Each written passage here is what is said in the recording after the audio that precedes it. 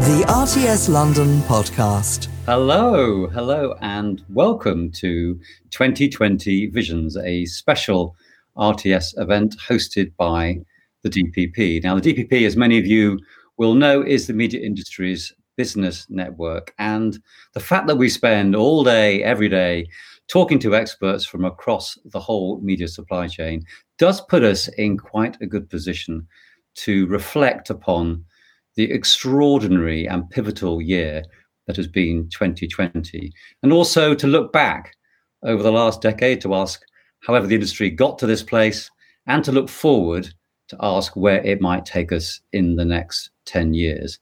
My name is Mark Harrison. I'm the CEO of the DPP, and to join me on this whistle-stop tour of 20 years of media industry history, I have two DPP colleagues, and the first is Helen. Hi, I'm Helen Stevens. I'm Operations Officer for Content Supply and Distribution at ITV, but I also chair the DPP, very privileged to do so, and I've been part of the DPP since its inception. And also joined by Rowan. Hi there, I'm Rowan de Pomeray. I am CTO at the DPP. I've not quite been involved since the inception, but certainly since the very early days. And for a little over 2 years, I've had the great joy of being on staff at the DPP. So yeah, we'll be hearing more about the involvement of both Helen and Rowan, as well as me, in the course of the next 50 minutes or so.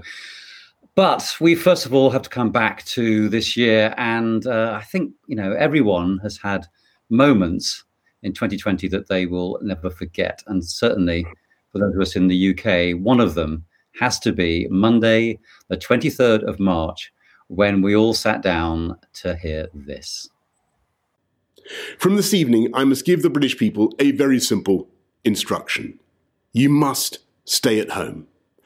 Because the critical thing we must do to stop the disease spreading between households, that is why people will only be allowed to leave their home for the following very limited purposes.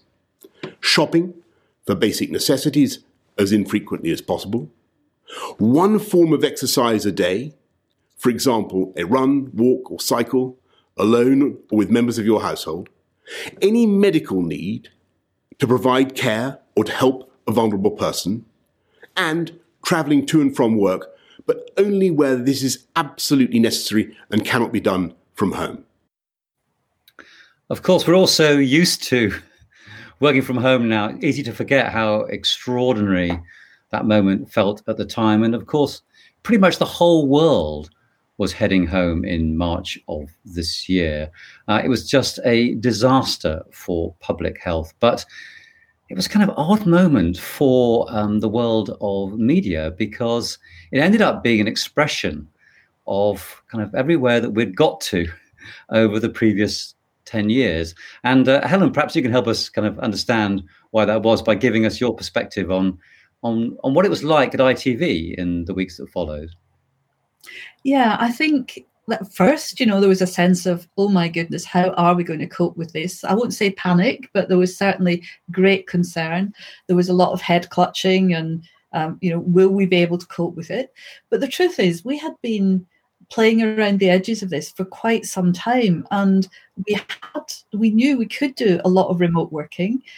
We'd been encouraging people to try and work more remotely, to work from home, smart working, flexible working. We had a lot of the tools and technology, but what we didn't have was the culture. The readiness to adopt that just wasn't there at that point. And I think, honestly, it would have taken us another 3 to 5 years to actually have the catalyst to make this happen, had we not had that instruction from Boris on that day, which suddenly meant there was no choice. We had to make it work. And so, I've lost count of the number of accolades, the amount of praise that was heaped on us as the technology team and the operations team for actually proving that ITV could work in this way and could stand up to the pressures and the stresses that on the infrastructure that this would put. And people, the management board, right through the organisation, were incredibly surprised at just how ready it turned out we were. We just didn't know it. and the teams. It turned out in a way that you had all the tools to be working remotely, just doing it in the office up to that moment. Exactly.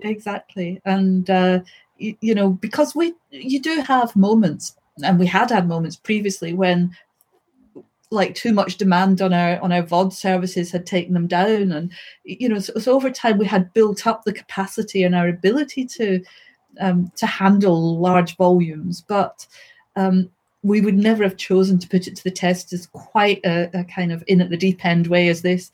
But in the end, it was the best thing we could have done in terms of tech. Yeah.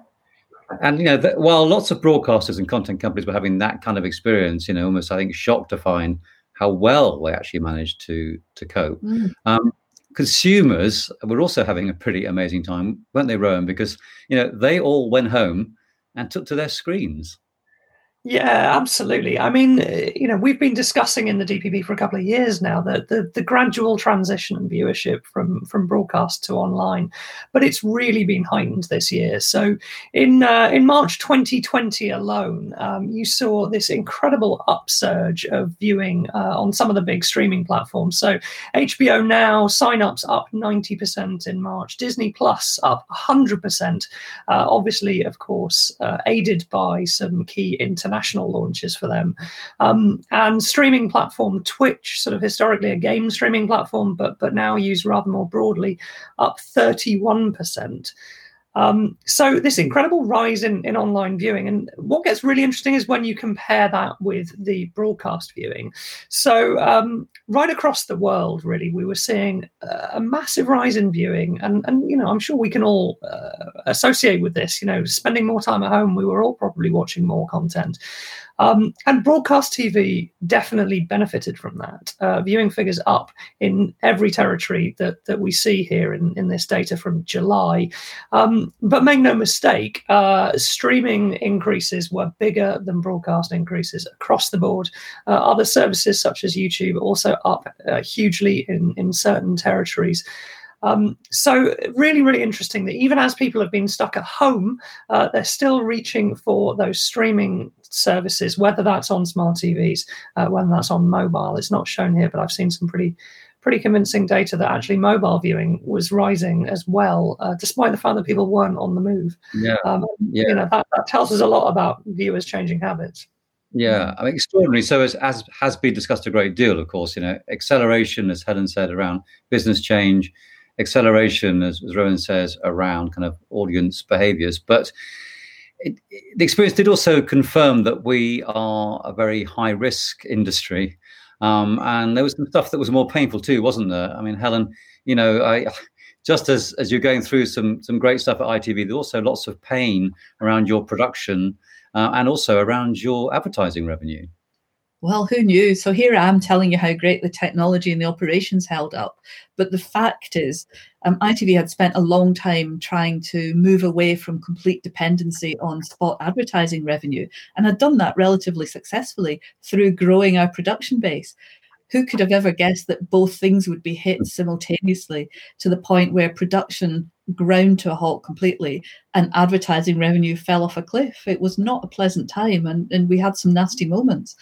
We did lots of scenario modelling of best case, worst case, let's hope for something in the middle.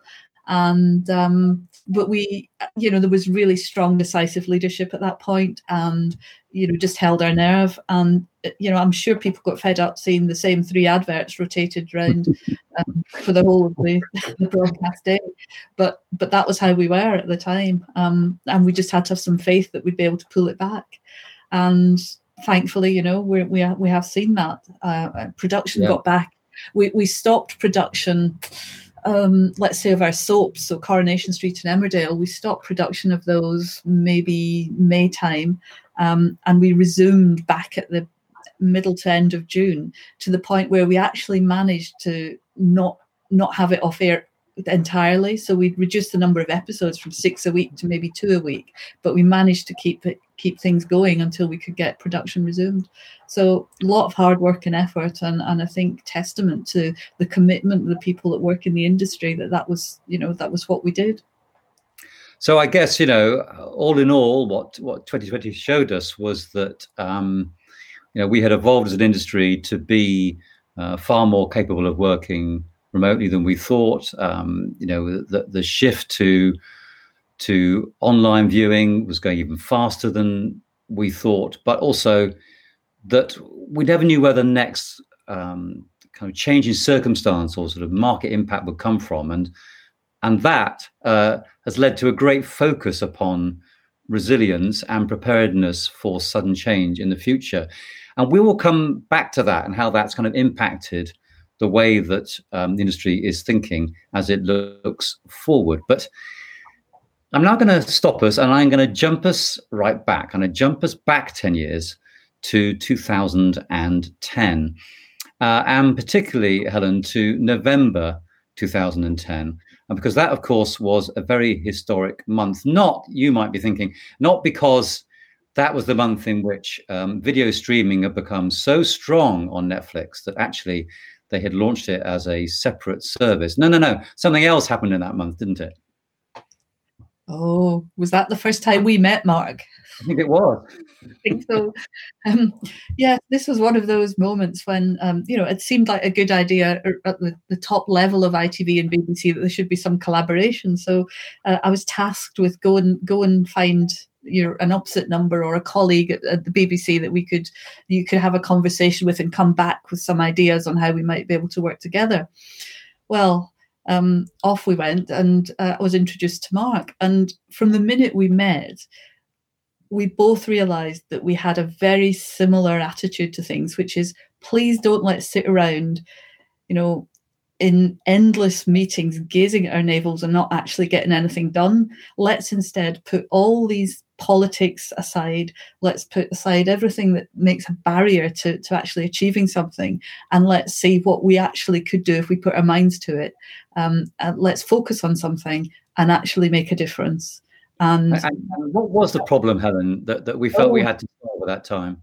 Well, it was another one of those where the technology was ready, but the culture wasn't. And it was actually making the transition in the media industry from a tape-based environment into digital file-based environment. And we'd seen it happen in the music industry, and we knew it was inevitable, but it was just a bit stuck, and there wasn't really much momentum behind it. And there were so many hurdles and so much to do in order to make it possible. Yeah, because as you mentioned, I was working in the BBC at the time, and was responsible for helping to make the move to BBC North operation in Salford, in the city, take place. And one of our big challenges was how could we stop our production staff from going home to work, because ironically, given what's happened this year, because they have better tools to work with at home. And it was this sort of weird place where broadcasters felt like we were behind. We were behind consumers in the kind of digital revolution. So that's why you and I decided to bring in Channel 4. Kevin Burrows, the CTO at Channel 4, joined our gang, and we started something informally, just on top of our day jobs, called the Digital Production Partnership, which was an entirely voluntary thing that quickly became known as the DPP. And we got to work. We got to work in the spring of 2011, and a few months later, in September, we published our very first report. And this was it. It was called The Reluctant Revolution. And it looked specifically at the difficulties of trying to move to end-to-end digital. And interesting, looking back at that report, it's very focused upon production, actually. And maybe we'll talk more about this later. But at that time, we could have had this view that really moving production on their journey towards accepting fully digital working was the key thing.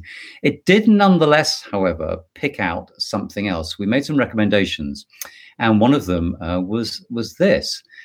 We said that the DPP believes that the move to fully digital production will only be accelerated by, and it listed a few things, and amongst them was common standards and requirements for delivery from UK broadcasters. So that was the notion that all UK broadcasters should ask for delivery to come by file in the same way. And that was to prove a really historic conclusion, because it was the beginning of a piece of work that was to remove videotape from the UK broadcasting industry.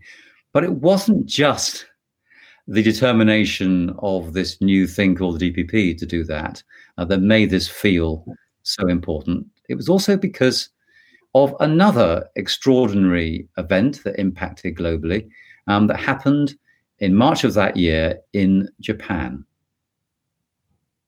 It's been 3 weeks since a devastating earthquake and tsunami hit East Japan.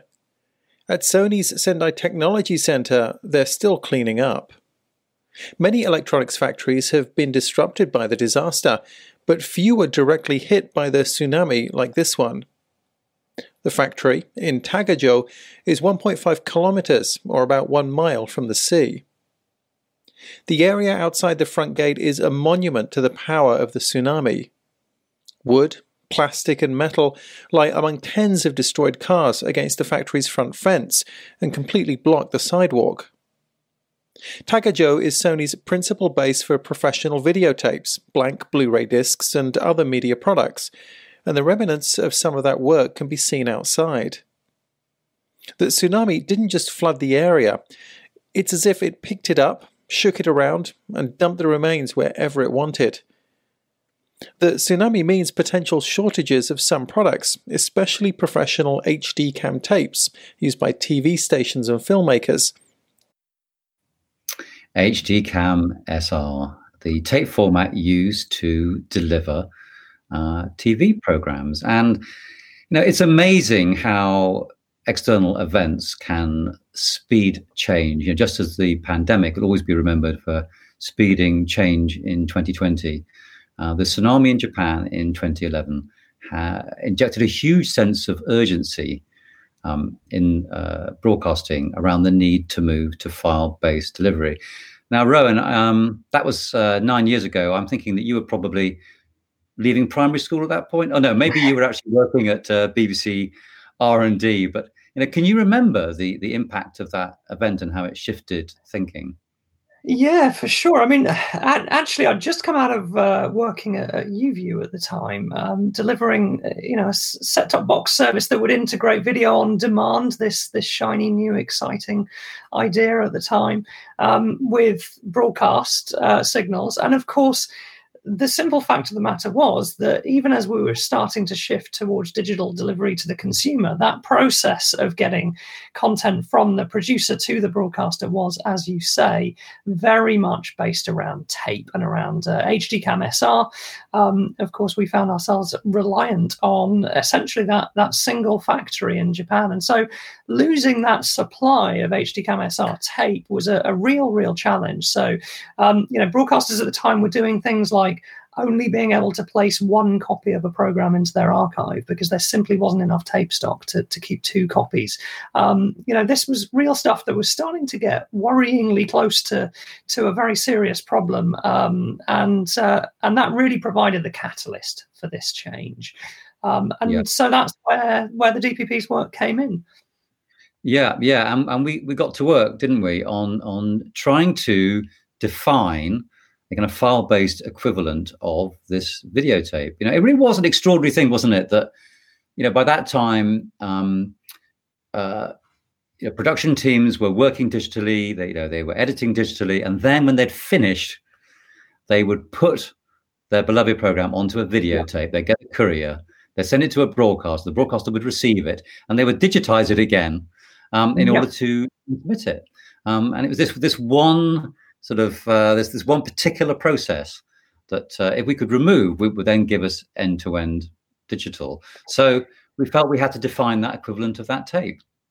Yeah, exactly right. And I remember running up and down the halls of Television Centre with tapes. This was absolutely the reality. And it seems so strange because we'd sort of left VHS behind as a consumer format for quite some time. But as you say, Mark, I think the key the key inspiration of the DPP process was to produce a file-based format that would allow people to reasonably comfortably move from that world of tape. So, Kevin Burrows, as you said, and the whole sort of team, including myself and a number of my colleagues from the BBC at the time, were sort of working on the actual technicalities of this, the file format, the AS11 DPP file format that people are now very familiar with. But what was so smart about it was to understand that the change process was just as important as the technology. And I think creating a file format that was sort of comfortable in the sense that it was a single file for a single program, much like you had a single tape for a single program. We took the videotape record report, the VTRR, a physical form that used to go in the tape box, and the key bits of information from that form were added as embedded metadata within that delivery file. So it became self-describing. It became very much that digital equivalent of the tape. And I think that that was a key stepping stone that enabled everybody to understand the change and to get on board with it. Yeah. But it was a huge change, wasn't it? And one of the remarkable things about it was that it now required producers to sign off their program, convert it into this particular file format, and then send it over the internet, typically, to a broadcaster. And the idea was that file could then go all the way through and be sent out to air for people to see. And that notion that you could finish in the online edit suite and it could go right through then to air and needn't actually necessarily be checked ever again was pretty revolutionary, wasn't it? Yeah, it was a huge change, and that sort of ephemeral nature of a file, that fact that it can be changed over time, that was, I think, probably the hardest thing for people to wrap their heads around. There's something very reassuring about holding a tape in your hand, But once you've sort of got over that hurdle, as you say, Mark, there's a real benefit there that you can take that file right the way through the production chain. So, the delivery and distribution chain even. Many of the broadcasters actually either right away or sort of a few months or years later upgraded their playout systems to actually play these files out directly with no transcoding, no adjustment to that file at all. And as you sort of touched upon there, QC, I think, was the real change, quality control of those files, because moving to a file-based world enabled us to deploy automated QC tools. And actually, my involvement in the file format itself was very sort of late on in the day, but that QC process is something that a number of us spent a lot of time on. How that works, how everybody involved can sort of trust the process, and who is responsible for what. So as you say, in some cases, some broadcasters, that notably the BBC, really said we're gonna require producers to review the file. We're gonna apply some automated technical QC, but we're not going to have a dedicated trained engineer sit and watch every tape end to end or every file end to end anymore. And that was a real shift. Yeah. I mean, it was a huge change program. We had to bring together people in production, people in post-production, the suppliers, the broadcasters. And it's a good moment to bring Helen back in, because it was kind of pretty incredible, wasn't it, that every single UK broadcaster, so not just ITV, BBC, Channel 4, but also Sky, Channel 5, UK TV, everyone agreed that on the 1st of October 2014, they would move across to taking delivery by DPP file known as the AS11 DPP. Yeah, nothing short of Yeah, really. I think the role of the DPP in that was crucial, because as a kind of neutral vehicle, we could coordinate and collaborate with right across the broadcast industry to get to a point where we did go for a date, because it becomes apparent that this could be something that would be spun on and on and on, unless you actually had a point in time where you said, from now on, this is how you need to deliver, and this is the standard that we will accept. And to get all the broadcasters in agreement and to go for that date in a unified manner made the biggest difference to the whole industry, because I like to think it helped suppliers and our partners as well, because they knew what was expected of them, they knew what they had to do, and they knew when they had to do it. And I honestly don't believe we'd have got there had it not been for the DPP facilitating, encouraging, pushing, and motivating people. Yeah. I agree with you. So we did this thing, and everybody cheered, and it was the beginning of the end of videotape, at least in the UK. And then we asked, well, what should we do? Is that job done? Do we go away, or should we stay around? And asked around the industry, a lot of people said, no, you need to stay. Because of the very fact that we had been able to bring together all parts of the media supply chain to collaborate, which had never been seen before. So ITV, Channel 4 and the BBC all agreed to become shareholders in a not-for-profit limited company called the DPP, which was now going to be a commercial entity that would fund itself by membership and by sponsorship, which was a very, very big moment. But Helen, why did it feel like the right thing to do, from ITV's point of view, to enable the creation of this sort of permanent entity? Well, you're right. Part of us would go, job done. We've moved from tape to file, and we can all just go our own ways again. But what we'd realized through this process was that there was such a huge benefit in collaborating together on things that aren't necessarily commercially sensitive or political, but are simply practical. And, there was a huge list of things that fall into that category that needed to be done. And we can do them a lot faster together. We can do them in a lot more cohesive manner by working through an organization like the DPP. And so there was great support for it.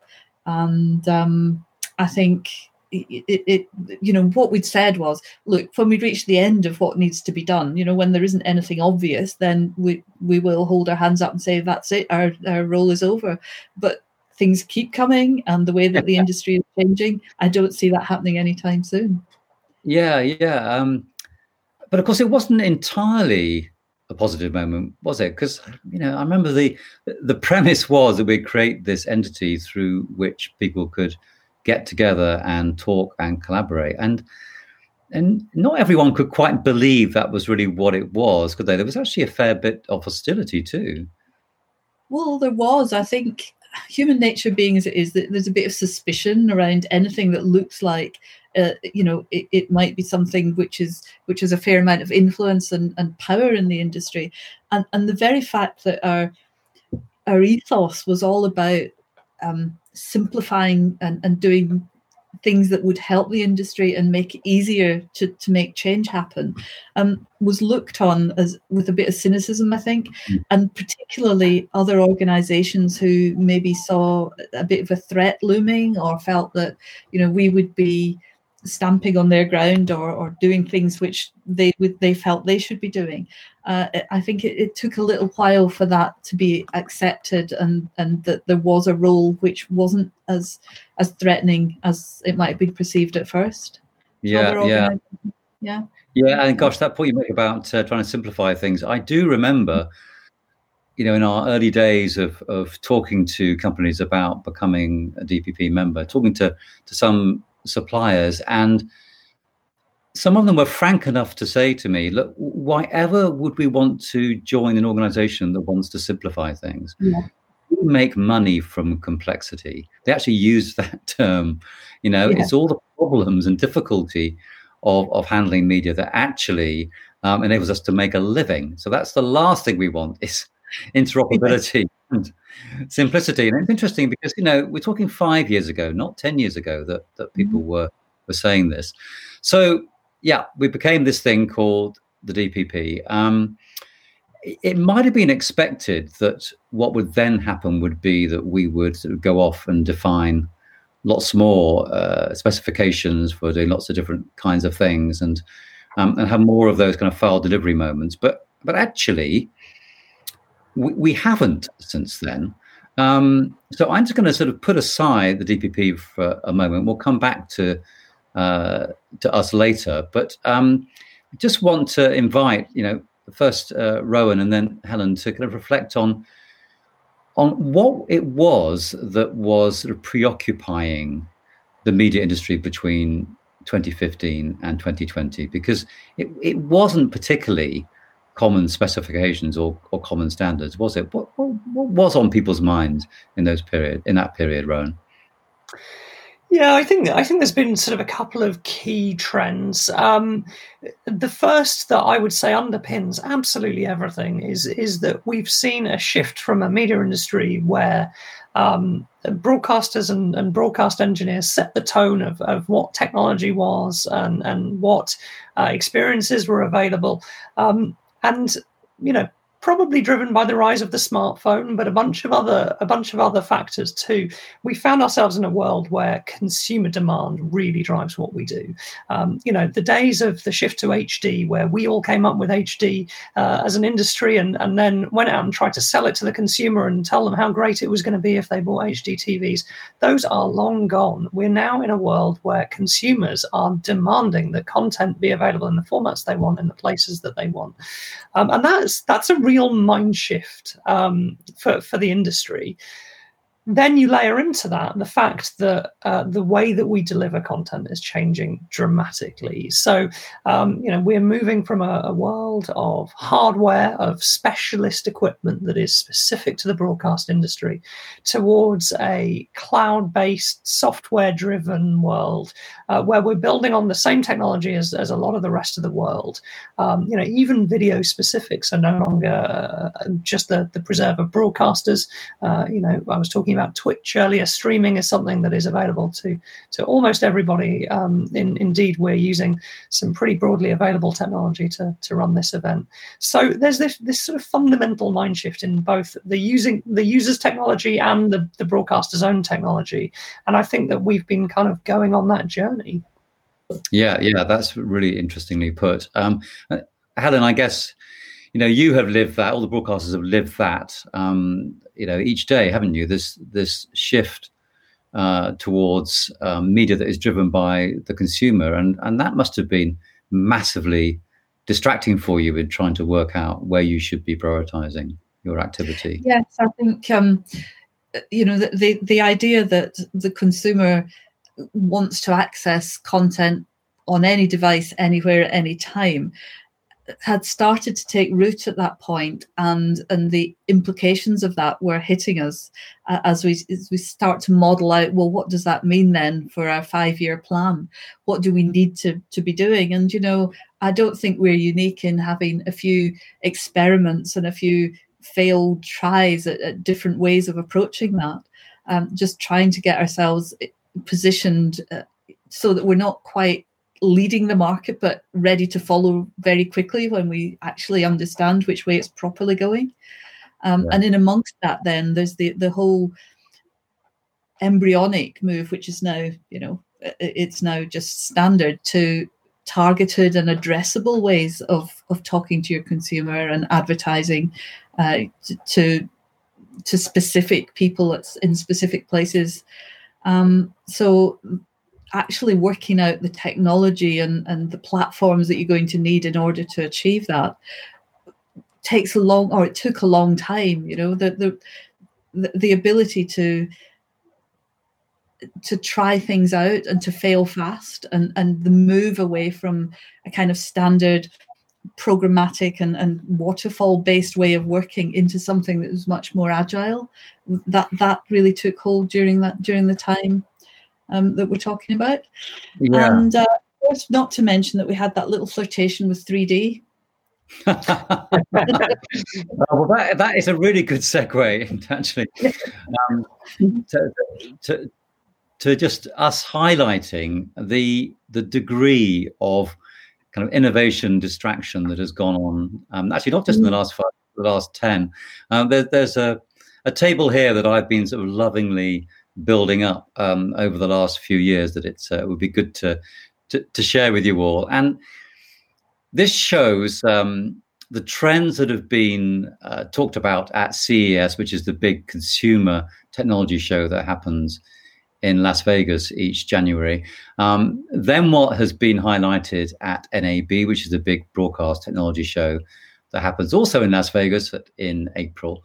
The kind of overall industry buzz, the things that have been leading people in, for instance, broadcasters to decide they must start up a new innovation team and get some beanbags and some young people and start doing stuff. And then what it's been that consumers have been focused on. And, you'll see in this table, many things come and go.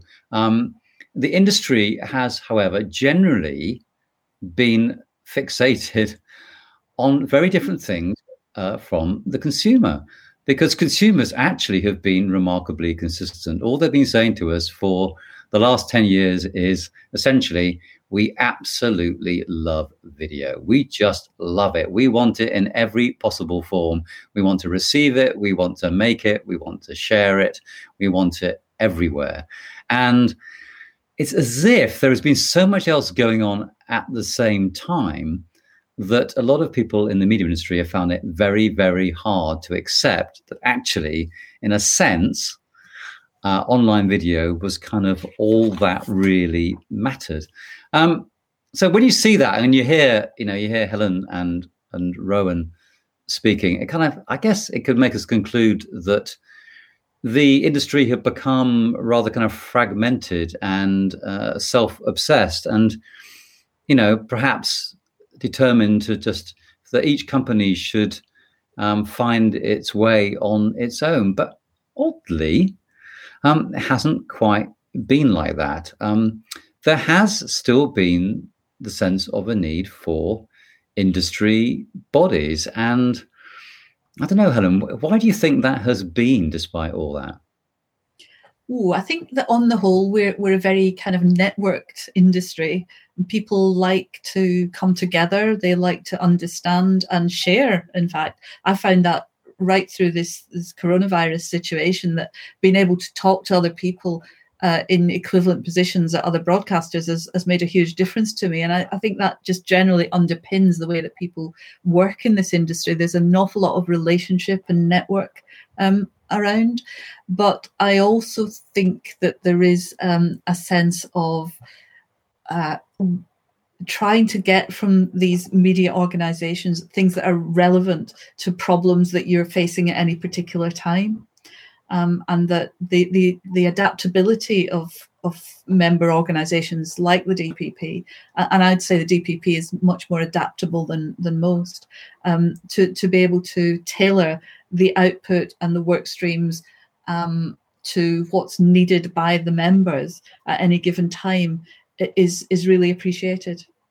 Yeah, it's as if, Rowan, isn't it, that when things are moving so fast, actually it starts to become sensible to be, in fact, more open and collaborative rather than less.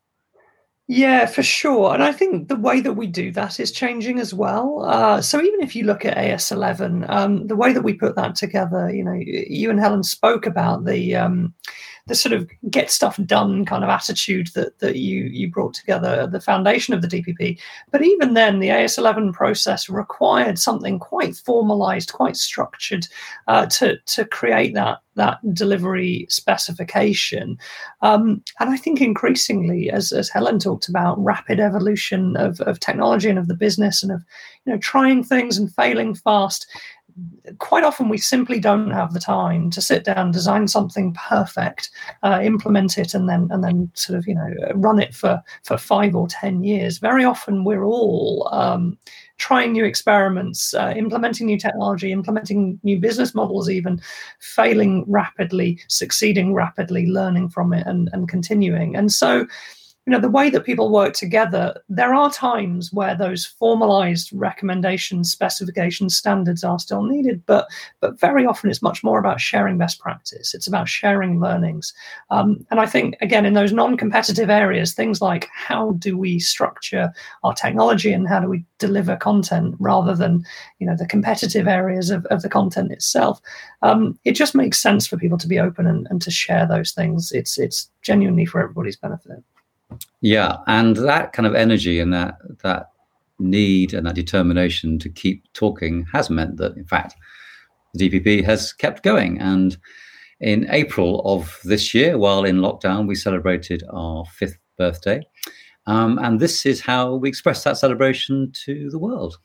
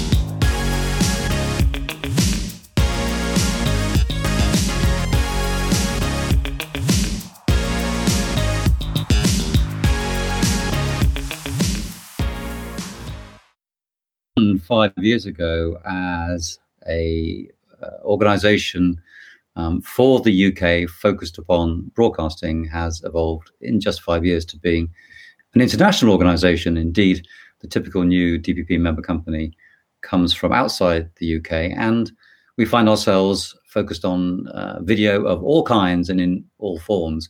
And that actually precisely echoes what, of course, has happened in the industry, the shift towards global video.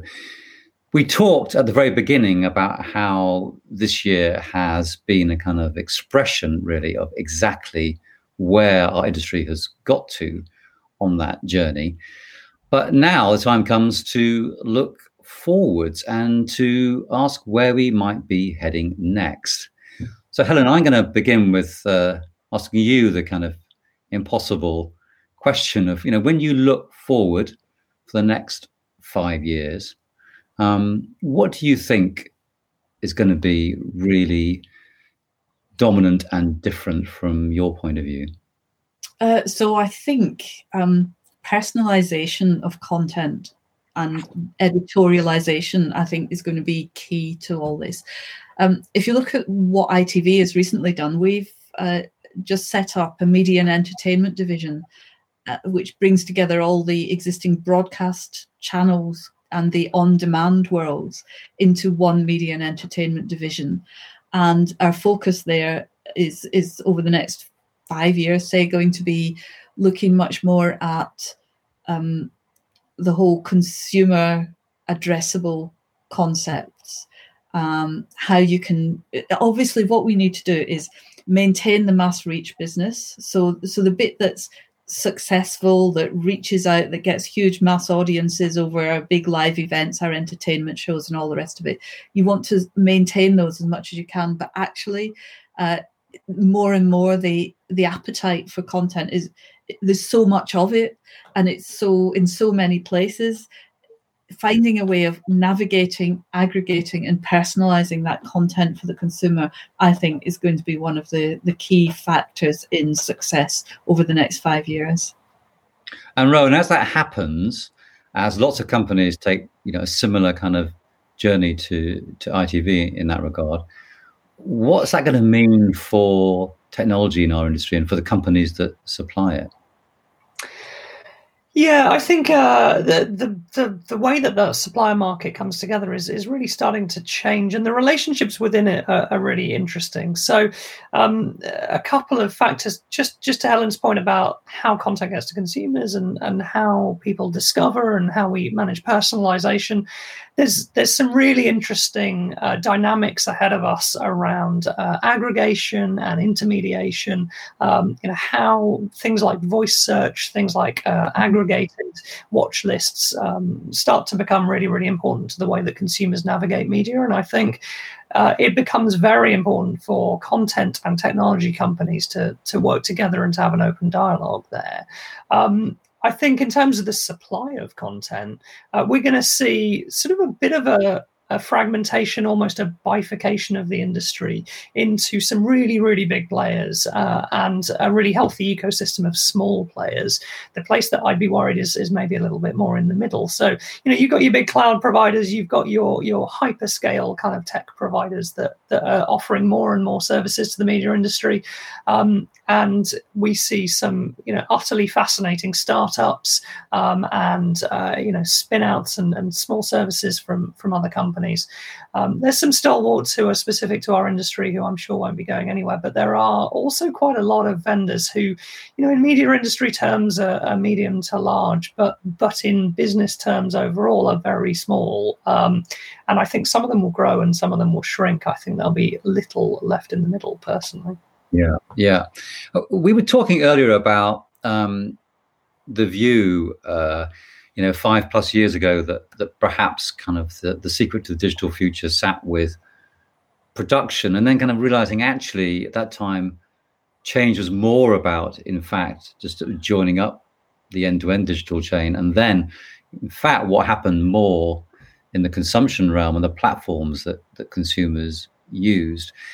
But it does feel now, I think, as if, one of the really major drivers for change, and the thing that makes, on the one hand, Helen's job so complicated and her peers, but also which is going to prompt the emergence of so many of those small companies that Rowan talks about, is the fact that we've got all these kind of parallel content creation ecosystems in existence at the same time, all these different kind of paradigms for how content is made, who makes it, and where it appears. And to sort of bring that to life and show you what I mean, I just want to remind us of an event that took place in April of this year on the gaming platform Fortnite. And it was a moment when the musician Travis Scott decided that he would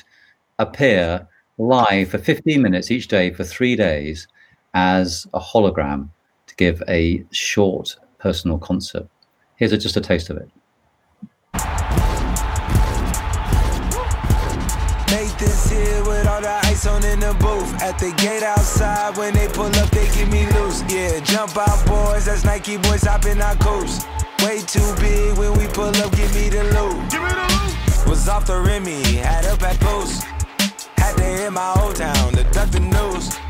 2-4-hour lockdown, we made no moves. Now it's 4 a.m. and I'm back up popping with the crew. I just landed in, Chase B mixes pop like Jamba Joe's. Different color chains, think my jeweler really selling fruits. And they joking, man, know the wish it was a new sunset.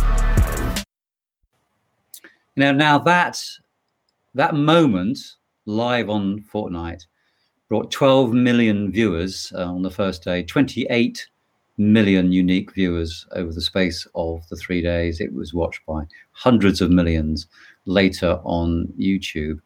But what's so interesting also is the kind of the business model around it. People have been trying to calculate how much money Travis Scott made from that, and nobody knows. But what they do know is, for instance, they've been able to calculate that he probably earned an extra £300,000 that week just from Spotify streams alone.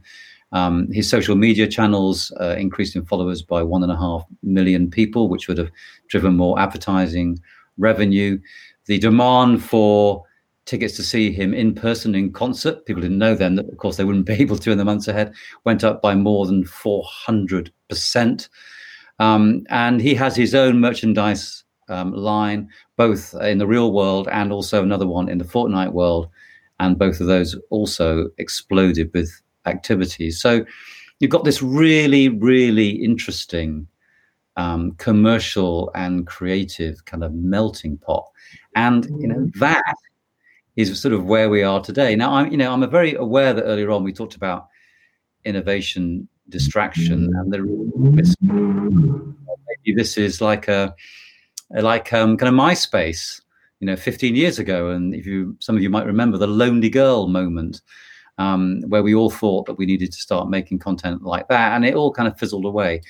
But I've got a feeling, Helen and Rowan, that this isn't something that's going to fizzle away, that this is a fundamental shift in the world of media. And it's really hard, isn't it, to know precisely how each individual part of the media supply chain should respond to it.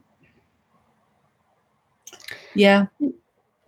I think, if we look at the demographics of our audience and the 16 to 24 market, and, they're not watching linear television. So how do you engage that? And what do you do as a mass reach broadcaster to change the way that you attract an audience? And I think the only way is to partner and to look at how you can collaborate and be part of this whole ubiquitous video thing, because this isn't going away. But the trick is knowing which bits will actually have some life, will last, because they do seem to come and go very quickly. So I think there's a lot of work to be done in this area, and I think there'll be people that are better placed than me to work that one out. Yeah. Ro, what do you think it's going to mean for how everybody tries to find their focus in the next few years? Yeah, I think it is going to be a challenge. The distribution landscape is going to continue to change and evolve on a constant basis. It strikes me that Travis Scott moment, that for many years we've been talking about bringing interactivity or gaming to the television, and what we're starting to see recently is bringing perhaps not television but performance and storytelling certainly into those interactive and gaming environments. It's sort of almost the opposite. But that point about video ubiquity is absolutely at the heart of this. One of the key observations I would make about what we've seen in 2020 is TikTok, the rise of TikTok, as this huge platform that people consistently mischaracterize, I would say, as a social media platform. And the reason I say that is that TikTok doesn't rely upon a social graph. It does not matter if you sign in and haven't made friends with anybody, haven't followed anybody, it will show you video. What TikTok is a video service. And that service will probably come and go, as many others have. Other providers will come and go. But I think, finding the right outlets for your video content is what matters above all else. And to the point earlier about agility, you have to be able to try new things to distribute to new endpoints, because it will change over time. Those outlets will come and go. And actually, that ties very well to a question that, in fact, has come in while we've been talking. Because meanwhile, while we have things like events on Fortnite and the rise of TikTok, we've also got the announcement there's going to be a linear TV channel from Netflix in France. Mm-hmm. I mean, Helen, how do you make sense of that? Oh, I great respect to the research that's gone on into actually choosing France as the place to launch this, because it seems that the French audience is much more inclined to be attracted to a schedule than they are in other European countries. So I think Netflix are testing the water here. I think for us, we need to look at doing it the other way around. So we've already got the linear channels. We need to look at building those into our streaming services somehow. And I think that's going to be the model for the future. I think if you look at Peacock or offerings like that, you can see how attractive that is to the viewer, because there's a great choice. You can get whatever you want when you want it. Yeah. But the idea that you have to hop between all these different apps to get to the content you want is just not going to fly. No, you are so right. You're so right, Rowan.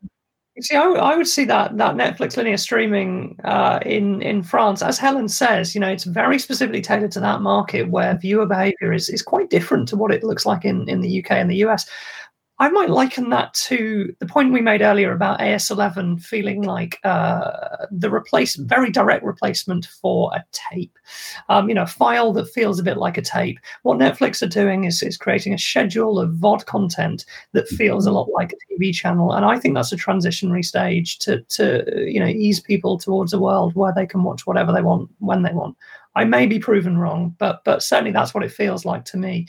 I don't think live is going anywhere. Just for clarity, I think event-based live, I think live content will actually continue to grow. But that sort of linear channel as a sort of a concept popping up in an on-demand service, to me feels like something that is a transitionary method.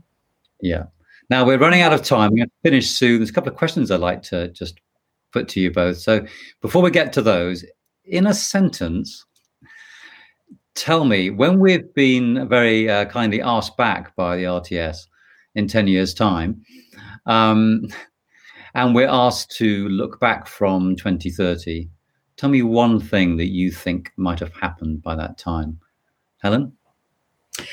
I think that we will see consolidation of our PSB broadcasters. I'm not so sure that we're going to see, and this is just a personal thing, this is not based on any insight, any knowledge or anything other than I feel that having all the separate broadcasters that we currently have is not necessarily going to be sustainable by 2030. So I think you might see one consolidated PSB platform with content from the existing PSBs on it.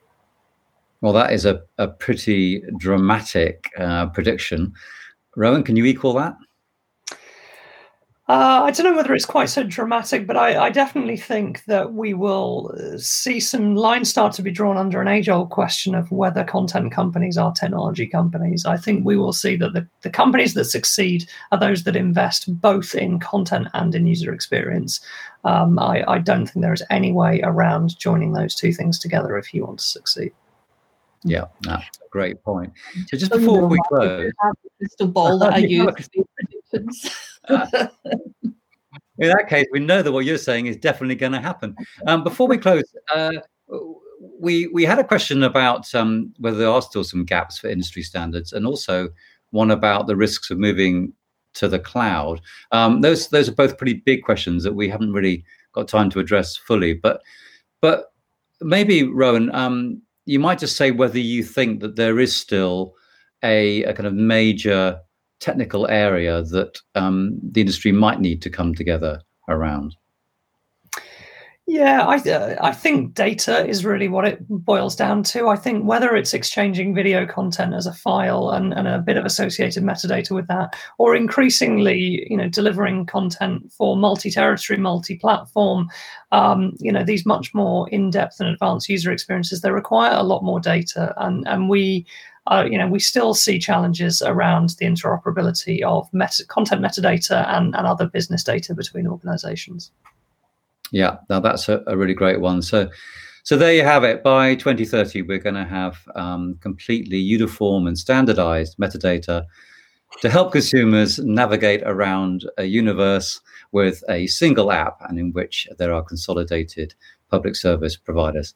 There you have it, as neat and tidy as that. Thank you both very much indeed for joining me for this conversation. It's been great fun. And thank you also to all those of you who have tuned in to watch. Bye for now. The RTS London Podcast.